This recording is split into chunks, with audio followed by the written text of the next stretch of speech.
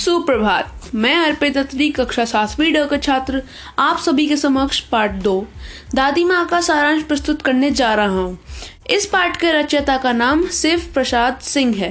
तो पाठ का सारांश कुछ इस प्रकार है। लेखक को जब तब अपने गांव घर की याद आती रहती है, विशेषकर दादी माँ से उसका गहरा लगाव रहा है। आज अचानक उनकी मृत्यु की खबर सुनकर बचपन से लेकर अब तक दादी माँ के साथ बिताए लम्हे उनकी आंखों के सामने घूम जाते हैं। एक बार जब लेखक बीमार पड़ गया था, दादी दिन रात उसकी चारपाई के पास बैठी रहती और हाथ पैर छूकर ज्वर का अनुमान करती, पंखा जलती, लेप करती और बीमारी दूर करने के लिए विशेष प्रकार का भोजन बनवाती। उन्हें गांव की 50 किस्म की दवाइयों के नाम याद थे। गांव में कहीं कोई बीमार होता तो वह उसके पास पहुंच जाती और अपनी यही दवाई शुरू कर देती। लेखक के बड़े भाई की शादी तय हुई तो दादी माँ का उत्साह देखते ही बनता था।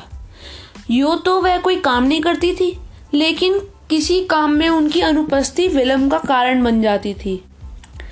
एक दिन लेखक ने दादी माँ को सूद के पैसों के लिए रामी की चाची पर कठोरतापूर्वक बिगड़ते देखा।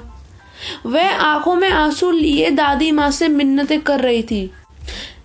उसकी बेटी की शादी थी, पर दादी माँ अपने पैसे छोड़ने को राजी ही ना थी। कुछ दिनों बाद रामी की चाची से लेखक ने जाना कि दादी माँ ने उसका सारा कर्ज माफ कर दिया और 10 रुपए देकर बेटी की शादी में मदद भी कर दी। यह घटनाएं दादी की कठोर प्रवृत्ति के साथ उनके कोमल स्वभाव का भी उजागर करता है। विशेषकर लेखक उनका बड़ा लाडला था और उसे लगता था कि किसी प्रकार का अपराध हो जाने पर दादी माँ की छाया में खड़े हो जाने से अभयदान मिल जाएगा।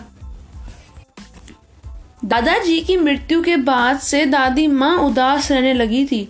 धोखेबाज शुभचिंतकों की वजह से भी परेशानी काफी बढ़ गई थी। लेखक के पिता ने दादाजी के श्राद्ध में काफी रुपए खर्च कर दिए थे। एक शाम माघ की कड़ाके की ठंड में नहाकर गीली धोती पहने दादी माँ संदूक पर दिया जलाए और हाथ जोड़े बैठी थी। उनकी आंखों में आंसू देखकर लेखक से रहा नहीं गया। उन्होंने दादी से रोने का कारण पूछा। दादी माँ मुस्कुराते हुए प्यार से उन्हें खींचकर रसोई में खाना खिलाने ले गई। अगले दिन लेखक ने देखा कि दादी माँ ने दादाजी की दी हुई निशानी सोने के कंगन संदूक से निकालकर पिताजी को दिए ताकि वह कर्ज चुका सके। लेखक को दादी माँ किसी श्रापग्रस्त देवी सी लगी। लेखक अतीत से वर्तमान में लौट आया। बड़े भाई का लिखा पत्र अब तक उसके हाथों में कांप रहा था और वह यकीन नहीं कर पा रहा था कि दादी माँ सचमुच नहीं रही। धन्यवाद।